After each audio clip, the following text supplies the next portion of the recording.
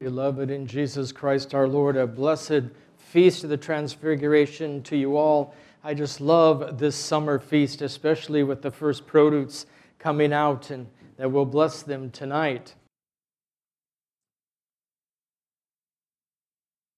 Around the 4th century, St. Helena built a church on Mount Tabor. And about the same time, pilgrims started making a pilgrimage to Mount Sinai.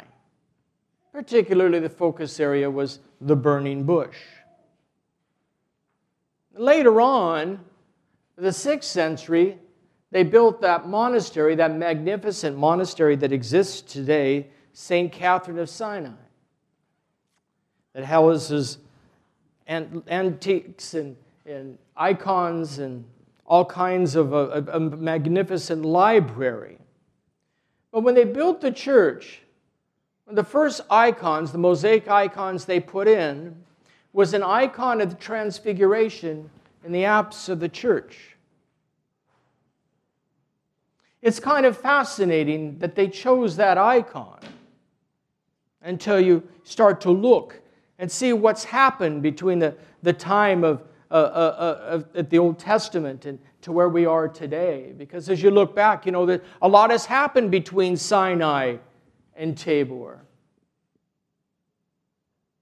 A lot has happened between the time of the dark clouds that settle over Sinai and fire and smoke and the bright light we have on Mount Tabor.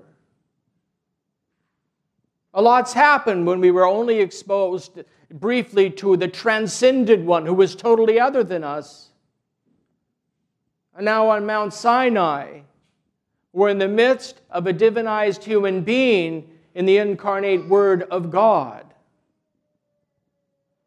A lot's happened. We've come a long way. God's entered deeply into our lives. We heard in the second Old Testament reading about Moses. And Moses wanted to see God. And he told him, "No one can see me and live. But this is what I'll do.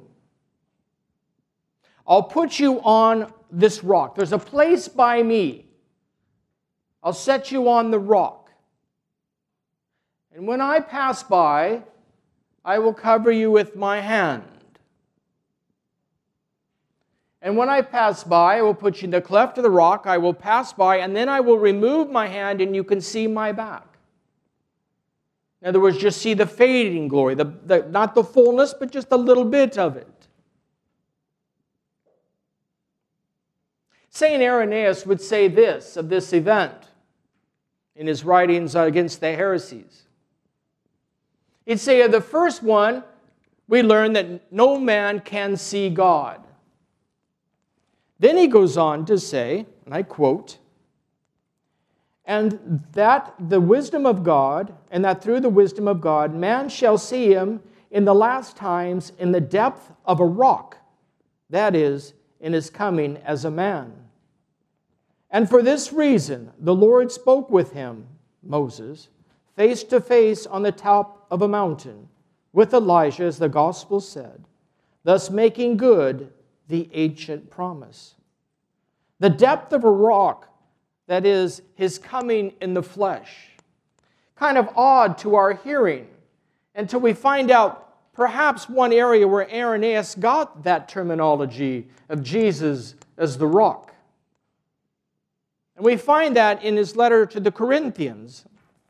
And he says this, "Now I do not want you to be ignorant, brethren, that our forefathers were under the cloud. All passed through the sea. They were all baptized into Moses in the cloud and in the sea. They all ate the same spiritual food and drank the same spiritual drink. They drank from a spiritual rock that followed them, and that rock is Christ." So when we stand on Mount Tabor, in this presence of this transfigured Lord, the very one who spoke to Moses but would not let himself be seen, is now seen, Moses gets to now see God's face. The promise was fulfilled. Moses could only see a bit of the glory of God. But the promise was fulfilled when he could stand on Mount Tabor and talk to that God face to face. So when we stand on Mount Tabor and we look back to Mount Sinai, we see the reflection of Mount Tabor. The two are connected. We're interwoven into the whole life of what took place before and what is taking place now. And we can see how big our God is, how concerned He is for us. And the feast tonight, as we listen to the Sticheria, and we'll hear in a little bit of the Tropar, but particularly in the Kentuckian that we'll have at Divine Liturgy tomorrow, why we're here, why we're celebrating this feast. And so first of all, we hear about it so the disciples will be strengthened. So that seeing Him glorified, they will realize, as the Kentuckian says, that He suffered willingly. And when we see this event, we see how it did strengthen them. We see how our connection is all the way back to Moses. We too should be strengthened. Recognizing even in our own times and our own struggles, our own crucifixions that we go through, we are not abandoned. That God could fulfill a promise made thousands of years ago is going to fulfill His promise to you and I. I will not leave you orphans. And that transfigured Lord that we see on Mount Tabor is the same one that we worship today and we commune with in the Holy Communion. This is a great feast to celebrate in joy, a feast of hope. It is the feast of light. And so let us stand there on Mount Tabor in awe and wonder at all that He has accomplished for our salvation and that He continues to accomplish in each and every one of our lives.